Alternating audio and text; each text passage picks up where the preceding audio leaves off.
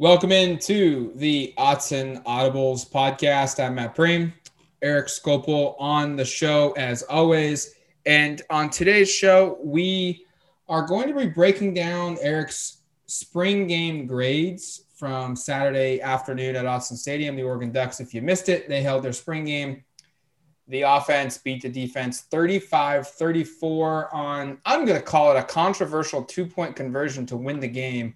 Robbie Ashford dove into the end zone, but some photos that are out, some video that's out, makes it kind of look like he may have stepped out of bounds before he got in. But nonetheless, hey, it was a great game, a walk-off game in fashion at that. And we're now going to kind of dive into just our overall thoughts and some grades and get some perspective on this spring game. Eric, was there any one position before we break down like position by position, but was there really any overwhelming theme across the offense or the defense or the entire program that you just felt like needed to be, shouted out a little bit? How do you not shut out the wide receivers and the tight ends? I when we do these grades, and those who've read them frequently know, I basically group the pass catchers together. So wide receivers and tight ends are combined, and maybe this is a year where I'll switch that up and they'll each get their own grade. But in the past, and certainly for Saturday and that game, I graded them collectively, and I just came away and really feeling like this is a special group. I gave them an A+ grade, which sounds hyperbolic, but I don't even know if it is. Like, I don't think they dropped many passes aside from Micah Pittman, who is one of the most reliable receivers on the team. Everyone else was extremely reliable catching the ball, getting open, making plays with the ball in their hands. I think just the sheer number of guys that made plays was really impressive. I mean, there's, you look up and down the roster, Oregon's carrying close to a dozen wide receivers, and right. Basically everyone that participated in this game had a moment or two where they made big plays, and the young guys in particular made a lot of them. So I think that offensively really, really stood out. And again, if you go back and watch it a second time, maybe even more impressive the way that Oregon's wide receivers had success and had some success downfield. And I think it's pretty easy to get excited about what this group could be in this upcoming season. And then you go, if you want to go a little further down the line, what this wide receiver group could be like in 2022 and beyond, because, a lot of the guys that were really good in this game have a lot of eligibility left. You look at this team, and only Johnny Johnson III and Jalen Redd are seniors this year. There's the only players that this has to be their final season. Everyone else could come back in 2022. Right. So I came away from this thinking the short term is really exciting, because I think top to bottom, there's a lot of dudes. In the long term, some of the guys that I thought were most impressive are true freshmen or second-year freshmen or third years in the program kind of guys. And I think that just illustrates the upside for this group going forward. It's a very, very talented group. You gave just the overall team a grade A. You said there was not a lot to fault from the performance on Saturday. There was plenty of room to be made. And I'm going to read something that you say here. The A grade does not suggest this team is imperfect, as there's much to address, but it's not hard to come away from Saturday feeling optimistic about what the 2021 football campaign could hold. And I think that perfectly summarizes the spring game, is that there's plenty of work to be done. There's plenty of room for improvement on both sides of the football, but the floor for Oregon football in 2021 is pretty darn high. Like, I have a hard time thinking that this isn't a 10-win team. It would probably take some injuries to get them below that double-digit win. It might come via 9 wins in the regular season. They win their bowl game to get to 10. It might be a year in which they go 11-1 and they get to the Pac-12 championship game and they win that. And now all of a sudden you're looking at a team that's 12-1, possibly in the college football playoff. I think that's kind of what I look at from this program, is they are going to be yet again a conference championship caliber team, and one in which that will play in a New Year's Six bowl game and possibly even something better in terms of making the college football playoff. you kind of highlighted the pass catchers. You gave them an A+. I'm not too worried, Eric, about the offensive line. You gave them a B-, and you mentioned, Malasala and Mabe he was not playing in this game. Alex Forsyth and George Moore, only, players out there for a couple of, plays. And then, we saw a couple other key linemen not play as much. So I'm not really worried here, but your thoughts on an opportunity to see some of the younger guys like a Dawson Jaramillo, who started at right tackle, a Kingsley, who got a lot of run at left tackle, a Jackson Powers Johnson, a Logan Sagapalu. Your thoughts on these younger guys that we were so excited to see? Yeah, no, I thought the offensive line rotated more than I expected.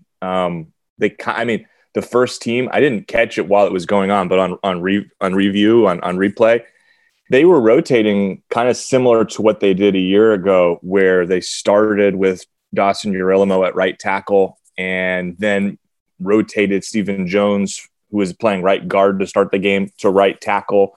And then suddenly Ryan Walks at right guard. And then the next series, Ryan Walks at left guard. They were doing a little bit of this kind of stuff that we saw them do last year, which I was a little surprised about. I didn't expect that they would do that. And obviously now with Big Saleh coming back in the fall, if Dawson Jaramillo is really going to be part of this conversation, you now have 7 guys that are capable of rotating through. So that part was kind of encouraging.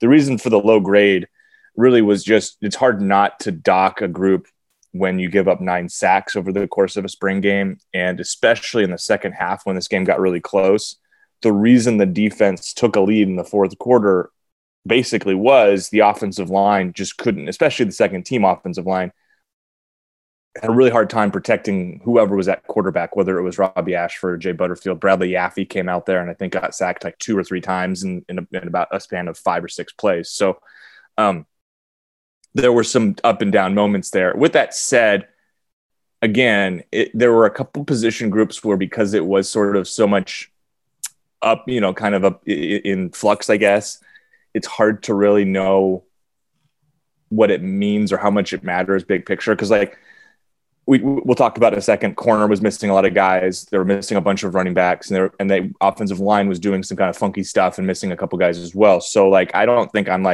totally out on the offensive line being really good this year, because I still think that's possible. And there was certainly a lot of optimism, but of the groups that were kind of lauded as being really, really good and people should be really excited about, maybe they had one of the more disappointing days. And as far as the younger guys, I just mentioned the second team offensive line had some hard times in the second half. In the first half, they had some really nice moments. And I think you saw the upside of that group, but a lot of credit to the defensive line. And maybe we should shift gears and talk about that front, because I thought the defensive line and the linebackers and that front 7 defensively as a whole were the strength of the defense. And I thought they performed at a really high level, especially the more series we got into the game. Yeah, I was really impressed with Kayvon Thibodeaux and Brandon Dorlus. Thibodeaux was nearly unblockable, it felt like. And that's a very positive sign if you're an Oregon Duck fan and if you're an Oregon Duck player and an Oregon Duck coach, is that your best player is playing at a high level. And so I walked away with this thinking wow, Thibodeaux is getting, he's bigger, he's faster, he's stronger, and he's making an impact right away. And then the big one is Brandon Dorlus was yet again really good on the opposite side of him. And look, I'm going to start beating this drum a little bit louder, I think. Don't be surprised if this is Brandon Dorlus's last year at Oregon. Ooh, wow. I think that's a possibility. I don't know if it's the most likely scenario, but he's a dude. And I just think that there's a possibility where he has a huge year opposite Kayvon Thibodeaux, because there's going to be so much attention of, hey, we got to double team Kayvon. We got to double team Kayvon. And that's going to open up one-on-ones for Brandon Dorlus. And I just go back to that USC game in which USC could not stop Kayvon Thibodeaux. And they were doubling him. And then Oregon's like, okay, well, let's unleash Brandon Dorlus opposite Kayvon. And multiple times Dorlus went up against Elijah Vera Tucker from USC, their first round draft pick, and straight up beat him just as much as Kayvon did. And it became apparent in that game that they could try and pair Dorless up with Elijah Vera Tucker and see little drop off and have Kayvon Thibodeau go up against the other, offensive tackle. And it was just beast mode all on both sides. So I think Dorless is going to be in for his huge second sophomore season.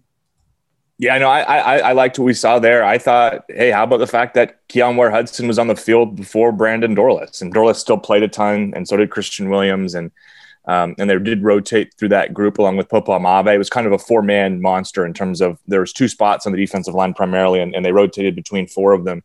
But yeah, I mean, Dorless is one of the guys, and Keon Ware-Hudson, I thought played really well. And again, I think I mentioned it in my grades, like, credit to him for being somebody who we thought coming into spring was at best maybe fourth or fifth on the defensive line. And I don't know all the reasoning behind why he was one of the first defensive linemen out there, but he played a lot. And at this point, like you suggest, he's probably one of the top 2 or 3 guys out there. So that's an impressive sort of development along with Dorless and his improvement. Oregon's defensive front is certainly one that I think it gets overlooked a little bit because the recruiting rankings don't suggest that this is like the best Oregon's ever had or the best group. And it's certainly not like the linebacker group, but if you just kind of peel back the layers a little bit, I think you get a clearer picture for just what the ceiling for this group is. And Dorless and Keon Ware-Hudson and Christian Williams and all those guys, I think collectively you now feel better and better. I wish I would have seen Braden Swinson playing, but he didn't play in this game. There is certainly a ton of upside.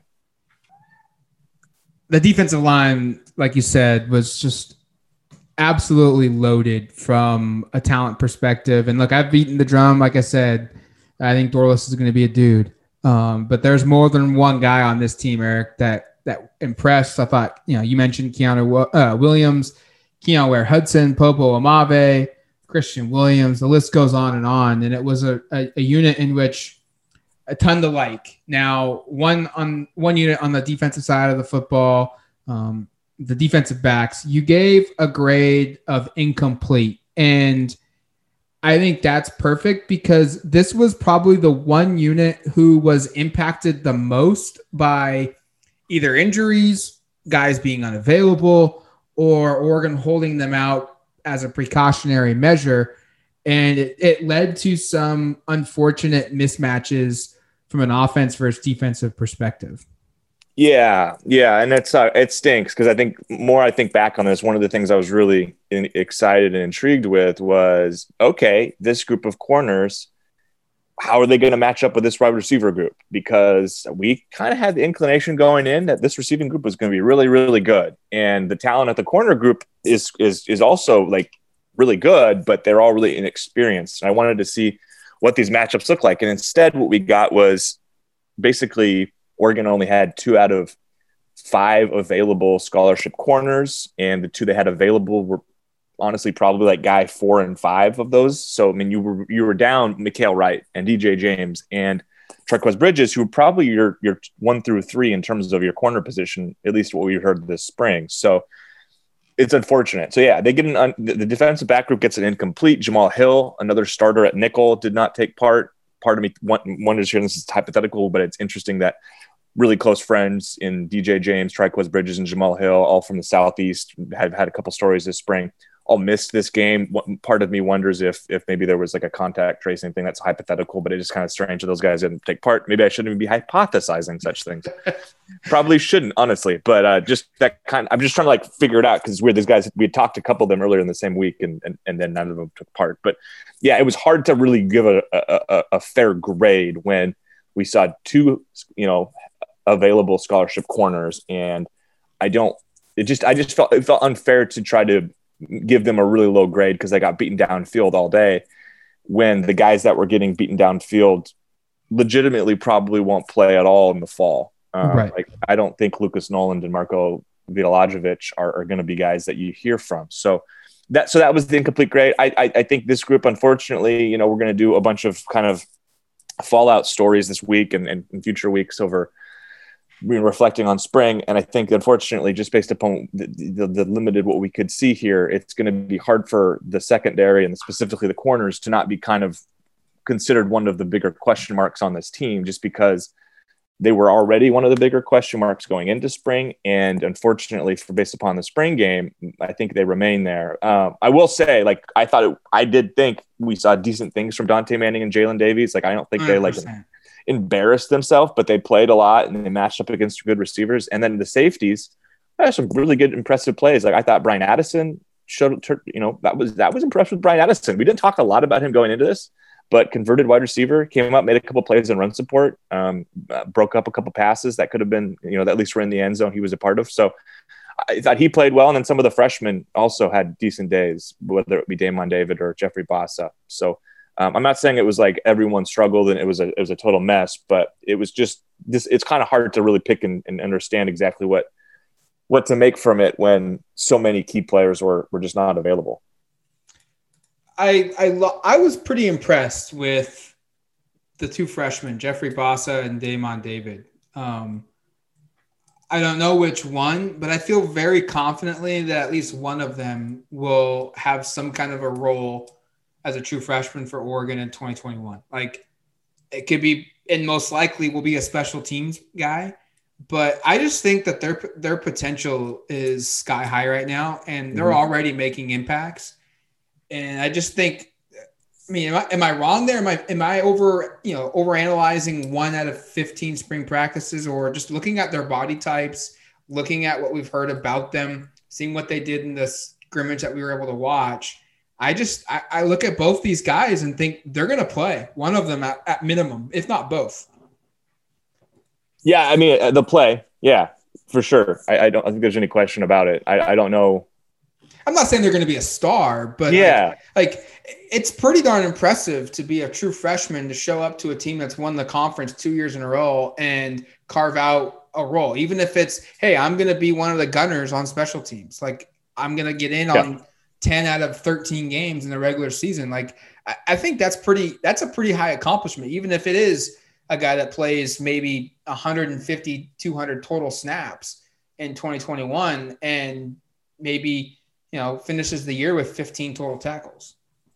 Just like, not even specifically those two, but like in general, I came away being like, there's just a lot of guys that need to play. You know what I mean? Yeah. Like, just like on the team, and like, and that's a really good thing. Like the depth and the quality of depth that you go further down the roster that exists is just like, it's pretty dang impressive, honestly. Like, you run through the position groups, and aside from a couple where they had, running back and cornerback, they had players that were unavailable. So they're down. So you don't really see as much of the depth, but like, you go up and down the board, like quarterback, there's 4 quality guys there. Wide receiver, there's like 12. Offensive line, same thing, a bunch of dudes. There was some really impressive play at tight end, and that was not just the top couple. The freshmen both had some moments. We talked about the defensive line. We just talked a little about safety and linebacker. I mean, there is incredible depth on this team, and there's going to be some guys that don't play a lot of snaps that would probably be starting or playing a ton just a couple of years ago. And that's one of the things I took away is like, you run through these position groups, and it's like guy who, the guy who's your second or third string player at some of these spots is somebody who probably previously would have been playing a lot more. So, and that stood out, especially with these freshmen. That stood out with a lot of the guys that enrolled either this year or last year, and we hadn't obviously been able to see all of the guys from, and here's an opportunity to talk a little bit about Justin Flo, but the 2020 guys hadn't seen a lot of the higher rated guys just didn't play much last year because of injury, because of COVID, because it was a shortened season, because of how weird the offseason was. I think we started to see the 2020 and those enrolled in 21, just see the talent there and the depth there. And Oregon didn't really miss on any of these guys. Like pretty much everyone that enrolled in these last couple of cycles was out there, and pretty much all of them were at least having some moments where you said, hey, there's Jackson LeDuc making a play, or, wow, didn't necessarily expect to see Chris Hudson be maybe the team's most impressive slot receiver today, but he is. So, I mean, I think that was just a big thing. It's not specific to a position group, but like just overall the depth here, it's pretty creepy. It's pretty crazy. And, compare and contrast that to when Mario Cristobal and even, 1 year when he first arrived as even the offensive line coach, when Willie Taggart was here. I mean, Matt, we remember watching those practices and being like, okay, the first team guys are pretty good, but after that, it's kind of a mess. And right now, honestly, Oregon's like second unit guys would absolutely dominate the second unit guys this program had about 4 years ago. I mean, it wouldn't be close. Let's look at the quarterbacks real quick, and then we'll move off from these grades. And we'll go to some individual performances that we really liked. But I'm curious. You gave the quarterbacks a B plus, and I felt like Jay Butterfield and Robbie Ashford, those two guys, they were fantastic. They were, in my eyes, from a grading perspective, A plus. Combined, they were 15 of 27 for 241 yards, 2 touchdowns. Ashford scored the 1 2-point conversion to win the game. And so I'm curious, how did this quarterback group not receive some kind of an A grade? Is it Ty Thompson's inconsistency? I mean, he was 5 for 9 for 75, the only quarterback on scholarship to not throw a touchdown pass. Or is it because of Anthony Brown missing a couple deep shots that he had open and available? What prevented this unit from being an A type grade? Because I was kind of expecting that. Yeah, I tried to not just, I don't know. I think a couple things. First off, the quarterbacks undoubtedly played like collectively really well. And if you were to just combine all the passing stats for the day, I'm pretty sure. And let's take away Bradley Yaffe because he's a walk-on. Let's take away Micah Pittman's interception in the end zone on that trick play. Statistically, it's like, wow, this group played really well. I think the thing that stood out to me on rewatch in particular is that I don't think the quarterback play was quite as good after like the midway through the second quarter, and most guys didn't have their best games in the second half. So like aside from Robbie Ashford was the only one, right? His best sequence, his best series was like last series of the game where he leads the offense on like an 80-yard touchdown drive, hits Dante Thornton for the touchdown, scrambles in for the score there. And as Matt says, we probably need to have like a Zapruder film analysis kind of on like whether he got in or not. And like Brian Addison also like makes contact with him and supposedly, he can't hit the quarterback, but it's a quarterback. And like, how are you supposed to defend a quarterback who's running for a game-winning touchdown? Like all of this stuff. But anyway, like aside Ashford, like Jay Butterfield's best drive was his first drive. Anthony Brown's best drive was his first drive. Ty Thompson's best drive might've been a drive in the second half, but like, it wasn't like notably better than what he did earlier in the game. I guess just like, I thought just like watching it again, I think the middle to back end of the game, especially the middle part, the quarterback play wasn't quite as good, and it wasn't like terrible, but there were some missed throws and there were some missed opportunities. And honestly, like the defensive line played some role in this in terms of being, and linebackers of being asserting kind of some mayhem on the offensive line and making it difficult for the quarterbacks to have success. But like, I just didn't think they got like progressively better in the second half. But all in all, like this was a group that nobody like, I don't think I came away from anyone being like, boy, that really doesn't sit well. And I don't think we go into the offseason thinking any of these guys are like far off of the lead. Anthony Brown's the top guy, but the other three all feel pretty collectively bunched together. And Matt, I'll put this back to you. If I were to ask you to like, let's just say Anthony Brown's number one, because I think that's pretty clearly been said by Mario Cristobal. Yeah. But if I was to ask you to rank the other three guys, A, could you do it? And like, B, what would your order be? Is it something you're comfortable doing even? Yeah, I think Jay Butterfield's your number 2 right now. I'd agree. I think he was, and look, we're making these assumptions based off of what we saw in a spring scrimmage, middle of camp, the spring game, and then the interviews. I think Jay Butterfield is the number 2 guy right now.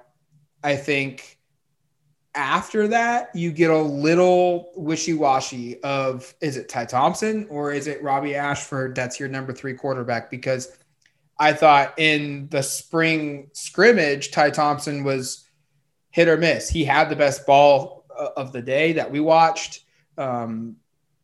He had, I think, probably one of the better throws of the spring game as well. But he also had a couple throws that should have been interceptions in both the spring scrimmage and also the spring game. And then he was up and down. And then Robbie Ashford, he didn't play in the scrimmage mid-camp because he rolled an ankle. in practice. And so it was a precautionary thing. So we've only got really one game-like situation. And like you said, a lot of his stuff came at the very end of the game. But nonetheless, in a clutch moment, in a pressure situation with his team trailing, he led the offense down to the game-winning score. And I think that matters. Like, yeah, it happened at the end, but it also happened in a pressure situation. So I think you have a clear number one. I think you have a clear number two. And then Robbie Ashford and Ty Thompson are sharing that third role. And I look at it as Anthony Brown is the clear number one guy. I don't think Jay Butterfield or one of the other guys will probably catch him in the offseason training and then into fall camp. But I do think the gap between 2 and 3 is not very wide. It's open for Thompson or Ashford to swoop in and steal the number 2 job from Jay Butterfield. Yeah, and I guess part of it is and you alluded to it, is how much do we try to assess this position group based on really seeing 2 out of 15 spring practices, and Ashford didn't even really take part in one of them. So I mean, like we've got a lot less information than we normally do. But I will say, I think I like the fact that we got to see quite a bit of the younger guys on Saturday. I like the fact that everybody got a couple drives. I like the fact that we saw a lot of Anthony Brown. I think I came away saying, hey, obviously you can't take 8 to 9 pass attempts as a large sample size and build much from it. But I think you could at least sort of see some strengths and weaknesses. And again, it's not fair to draw too much from it because there's a couple series for each of the younger guys, but you could at least see kind of why they're at, recruited to play at this level, why Oregon liked those players, why they're fits in what Joe Moorhead is doing. And I think here, one last question on quarterbacks, and then we can jump and talk about a couple other things, Matt. But did you come away? And again, I know the offense looked a little bit vanilla. They said it was going to be, but did you walk away thinking any of the backups maybe were better fits for what Joe Moorhead is doing? Or do you feel like it doesn't really matter who's the best fit and they'll probably just go with the most talented guy? Because I do think stylistically, there's a little bit of a difference from a Robbie Ashford and his ability to run and be a dual threat guy than there is to like a Jay Butterfield, who I think probably the most impressive passing day of any of the backups, but maybe not the most impressive as a runner, although he did have a botched snap that he ended up running for close to a first down. I don't really think it really matters. Okay. That's kind of where I'm at. Like, I think Anthony Brown is good enough for what they need to beat most teams. Like, they're going to, I think no matter who Oregon plays at quarterback, I think the game plan going in from everybody that they face will be load the box, make the quarterback have to make decisions, and let's hope that he makes mistakes if that's the opponent, game planning. Obviously, it's, hey, we respect the hell out of their receiving core. We respect the hell out of their tight ends. They've got a ton of talent at running back. We got to stop CJ Verdell up front. But let's load the box. Let's bring pressure on the quarterback. And let's see if this guy can handle pressure and make quick reads and make the throws. I think that's going to be, going into the year, what teams are going to do against Oregon. Yeah. No, I think that's fair. I just think wasn't it notable though too, Matt, a little bit of like there's a little difference in style from the Robbie Ashford to a Jay Butterfield, and maybe Ty Thompson fits somewhere in between. But I couldn't help but think like I could envision 2 sort of different offenses being run depending on who's the quarterback, and maybe that's a really good thing for Joe Moorhead. Yeah, 100%. Like I thought Robbie Ashford was probably the closest guy you have to like the Marcus Mariota, the Darren Thomas type offense where there's a lot of zone read availability. Ty Thompson and Anthony Brown are probably, closer to that than what Justin Herbert's offense was like. And Jay Butterfield's probably closer to what Herbert's offense was, where there was very little zone read, very little movement in the pocket and using the quarterback in the run game than he is to pre 2017 type stuff. And sorry, I know I keep saying last thing before I move on, but you mentioned it, and it's interesting because you mentioned the player here, and I wonder if you like the comparison. I saw this a lot on social media and on duckterritory.com. And if you're not a subscriber, go take a look. We've got a great message board with a great community of posters who love Oregon sports and talk about. And there's a 50% promo that ends May 3rd. There you go. So May 3rd, take advantage. I think at like 10 p.m. Pacific time. So later today. So take advantage of that if you're not. But I thought it was interesting. People were comparing Anthony Brown to Darren Thomas. And I don't know if it's a perfect fit, but I get the concept of being like, okay, when Darren Thomas was, his final season at Oregon, he was a quarterback who, I know he had some big throws in the national championship game, but he was a quarterback where he wasn't going to win you, going to go out and put up 500 yards passing and dominate a game and 100 yards rushing and win a Heisman, but he was going to be good enough, capable enough, reliable enough, consistent enough to go out and be able to win games. And they went out and had a perfect regular season, the only perfect regular season Oregon has ever had. He orchestrated that. Do you see similarities with Anthony Brown in terms of the play style? And I don't even know if it has to be play style as much as it is. Could you see similarities where maybe Darren Thomas is kind of what you hope Anthony Brown can be this year, where he just kind of manages the offense, doesn't make a lot of mistakes, got a ton of skill talent around him. Think about the guys Darren Thomas was playing with that year in terms of obviously the running backs, but then you had the Jeff Mayles and Lavoisier Tuanés and David Paulsons and all these guys. Like, could you see that maybe being what Anthony Brown is and see that being kind of the perfect solution to winning a lot of games? Yeah. I think that's fair. Like, I'm with you on that. So, all right, let's change over to some positional some individual shout outs. Some guys that I think upon second watch maybe didn't garner the attention that was needed in the spring game. Guys that certainly played and had impressive showings. I'm going to start with the first one, and it's an obvious one, but at the same time, it's because I kind of take him for granted. But Kayvon Thibodeaux,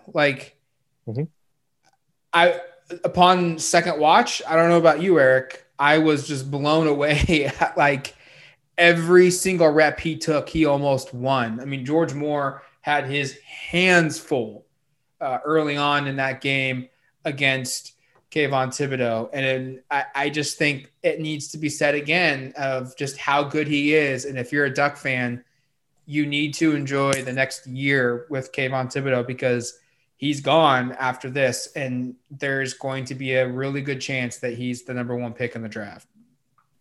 Is he an outside linebacker, Matt? Is he a defensive lineman? Well, according to the stat sheet, I messaged you that. University of Oregon provided.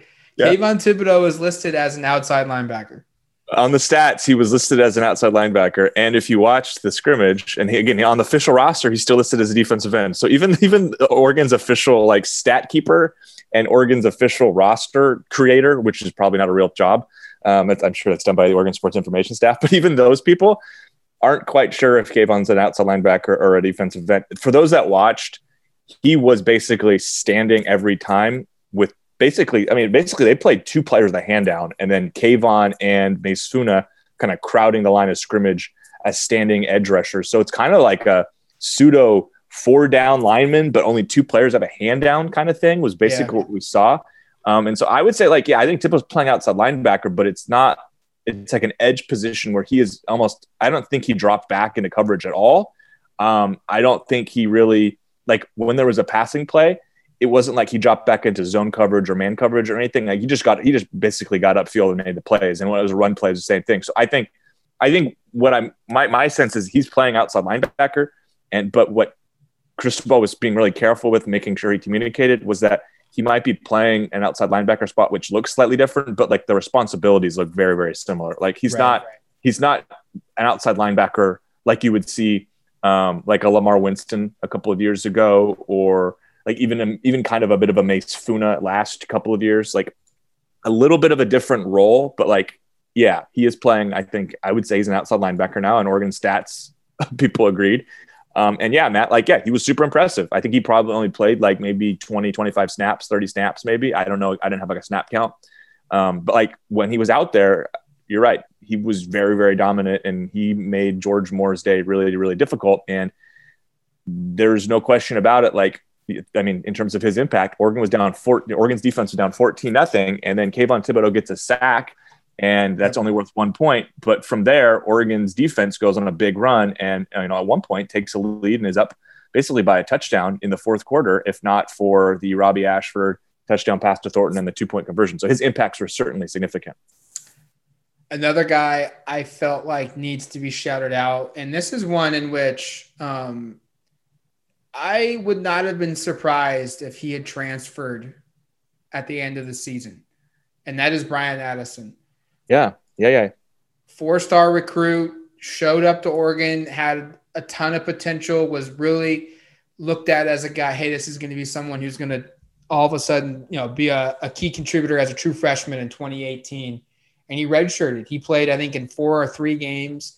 In 2019, it was okay. Now he's going to be the dude. He's going to rise up. He's going to become one of Oregon's go-to receivers. And he had a solid year. It wasn't the best, statistical year on the team, but it wasn't, he made an impact. And then in 2020, we looked at him as like, okay, 2019 was here. He made improvements. He showed potential stardom.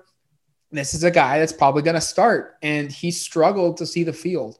And it got to a point at the end of the 2020 year, not only was he struggling to see the field as a receiver, he wasn't a receiver anymore. He moved to play cornerback.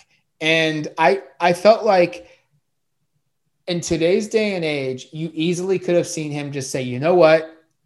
I came to Oregon as a high-profile recruit. I thought I was going to be playing right away.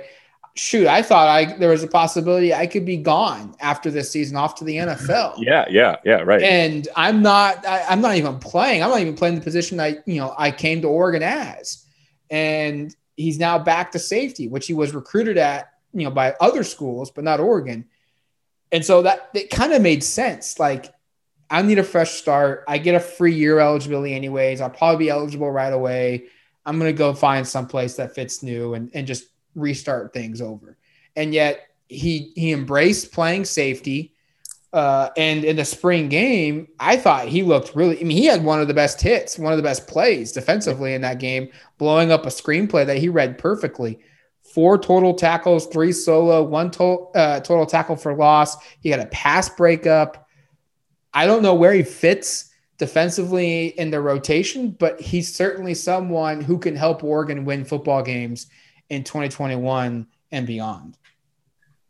I think that was really exciting, man. I remember that hit he had I think it was on a short pass, and I don't remember to who, but we both looked at each other like, dang, that was impressive. And then we're both kind of going like 13. Okay, 13. That's a new number. I'm thinking, is that one of the freshmen? And I look it up. Oh, it's Bryan Addison. And that was not the only time he made plays, and that number 13 kind of popped out there. And I don't know. I mean, like that safety spot next to Verone McKinley III is kind of open. Steve Stevens got the start. Bennett Williams didn't get a chance to really play there because Jamal Hill was out, so he was kind of playing nickel. And I think Bennett Williams is probably going to be like your utility nickel safety guy, where my guess is he doesn't start, but he probably is like the first guy off the bench for a bunch of different places. But Bryan Addison's name probably has to be discussed here. He's in the mix, and I didn't necessarily expect to see that. And you did a good job of kind of running down his history as a recruit. Like, I just pulled it up. He's still, and Oregon has since signed a bunch of really highly regarded guys. He's still the 40th best recruit Oregon signed in program history. And here's the 3 guys ahead of him: Micah Pittman, Colt Laerla, Byron Marshall. The 3 guys after him: Travis Johnson, Jaylen Brown, Keith Brown. Certainly a ton of really talented guys in his range, and he did not look out of place out there, even though he's moved positions. Some other guys to highlight defensively. We mentioned Jeffrey Bassa, and we mentioned Damon David as freshmen that were really good. They need to be mentioned again. So I'm just acknowledging that. We also need to talk about Justin Flowe. Yes, we do. Yes, we do. At some point here, we'll talk about him. Like, this dude is humongous and is a heat-seeking missile. And I am the biggest Isaac Slade Matuatia fan there is out there. I was talking fans down that he was, when they were coming out last year saying he was not good. I think he is a very good football player. I think he is an all-conference caliber football player and someone who probably has a chance in some capacity of making an NFL roster when his career at Oregon is over. But watching Justin Flo, you also kind of get a feeling of, oh yeah, that looks different. And that is typical prototype NFL inside linebacker body type. And it's going to take a Herculean effort, I think, to keep Flo off. He might not start every game, but it might be a situation where he rotates in every other series or something like that. Like, just his impact could be pretty darn good. I'll say this, from a pure eyeball test of just don't even snap the ball. Let's just see who looks the most impressive out there. He's number one on the team, probably by a long shot. Like you watch him and you see number 10 out there. He pops physically from the press box. Like I'm looking down, like, oh my goodness, who is that guy? Oh, that's Flo. That makes sense. And he's next to Noah Sewell. Those guys are both 5-star recruits and big time players. Like physically, even it doesn't make like Noah Sewell look unimpressive because that's impossible, but he certainly is the physically more impressive of the two. And just saying that tells you a lot because Noah Sewell is 6'2", all of 250, 260, moves incredibly well, really well put together. But Justin Flo, like that dude is freaky physically. And I'm with you, I thought Isaac Slade Matuatia, he's been asked a couple times about kind of Flo and how much he's being pushed by the younger guys. And he had a quote recently, I think, I can't remember if it was Thursday or Tuesday or Thursday of last week. I think it was Thursday, where he was asked about it and how much he's being pushed. And he said, I'm being pushed more than you guys would ever know. And I kind of took that as like, I think he's low key a little bit like, I really have, this job's like not totally mine for sure. And he started the last 2 seasons. Yeah. I think he's aware that like, there's going to be an ongoing competition going into the fall. And I don't think Slade didn't play a ton. I think that was by design, whether it be health or just trying to give some guy like he didn't need to play. I mean, like we know what he can do. And for Flo, it was how much have you been able to pick up on the playbook through spring ball and offseason development? Like, yeah, like we know what Slade can do. And so I didn't look at it as, hey, this is his time to shine. Like it's more of an opportunity for Flo. How good are you? And I think the answer happens to be very darn good. And now you legit, I think there's like a little competition here that is not too subtle going into fall of like, if Noah Sewell is going to be one of your starting inside linebackers, Isaac Slade is going to, I would say here's a point. I think there's a better chance Justin Flo starts at inside linebacker midway through the season and supplants Isaac Slade Matuatia than one of the young quarterbacks taking over Anthony Brown. I agree. How about that? I mean, but legit, I came away thinking, and again, this is one spring practice. We're probably knee-jerking. It just happened. We just watched the highlights and we're just like, my gosh, this guy's physically so impressive. Maybe we're kind of overreacting, but like, I think it legitimately, I came away being like, I'm not going to be surprised if like 5 or 6 games into the season, he's starting. And Isaac Slade Matuatia is still playing a lot of snaps, but is kind of giving up his role a little bit because Flo's just that freaky. And maybe they find some rules to play Isaac more in different positions, or they kind of mix and match, and somebody moves to kind of more of an edge guy or whatnot. But like, boy, that Flo dude is for real. And that's going to be really exciting to watch here, because you could see just kind of like, you can't help but really get excited by what it would look like to have Noah Sewell next to Justin Flo playing inside linebacker at Oregon, for a couple of years together, and shoot a guy like Mace Funa or Adrian Jackson, or even this year, Kayvon Thibodeau coming off the edge. That is physically something that is just different than Oregon has really ever had from a linebacker group. And that's what I was going to say is they are like, this is where sometimes just pure physicality or physical makeup might be able to overcome some inexperience, just because he is so different than what Oregon typically has at the linebacker spot. To an extent, even compared to Sewell. Like Sewell is a physical freak in his own mind too. And so I'm not trying to suggest that he's not, but I just walked away very impressed with Justin Flowe, and it's going to be really interesting to see how that kind of shakes out at that position and where his development is at. Offensively, guys that were really impressive. I think receiver obviously is going to dominate the headlines, but am I crazy, or did I watch Hudson in the spring scrimmage and now in the spring game and come away thinking like that's a legitimate number one go-to guy? Certainly, like in terms of who was most impressive on the day, like, yeah, his ability to make players miss in space. I think instinctively he has a nose for like finding open space. I think that, the touchdown he had in the first quarter from Butterfield was kind of like a scramble thing where Butterfield rolls out and Hudson just kind of knows, hey, I got to get open. And he finds the green, he found the open space and he found a part of the end zone where no one was at and ran to it. And it was a really easy throw and catch for a touchdown. I don't know exactly when he's a number one here because the talent is just ridiculous. But yeah, I just think the talent is there for him to be one if needed. What I saw was we didn't get a chance last year to really see what the hype was about Chris Hudson because he didn't come in for spring. He was here in the fall and summer, and everybody was raving about his explosiveness and his speed and how he was he was just really impressive as a freshman. Didn't get to see a ton of that during the season. I don't know what my favorite Chris Hudson play of 2020 was, but it might've been like a 15-yard first down catch or something. I don't think there was anything out there that was just like mind blowing. We saw some of that crazy special stuff in open field there. I think his first catch to set up the touchdown was a pass from Butterfield where he caught it and made a bunch of dudes miss and just probably gained an extra 6 to 8 yards because of it. There is just, there are so many guys at wide receiver, because you're talking about how there's a receiver who you think is going to be one of your shout out guys, Matt. And I'm going I don't actually know which one you're going to go with here. Are you going to go with, you very well might've been leading me down the road of Isaiah Crocker there, not as a number one, but as somebody who you have to shout out. And I want to take a second to shout him out because just like we ran through the kind of Brian Addison story of he comes in as a big time recruit and kind of has to take his lumps before finding the field.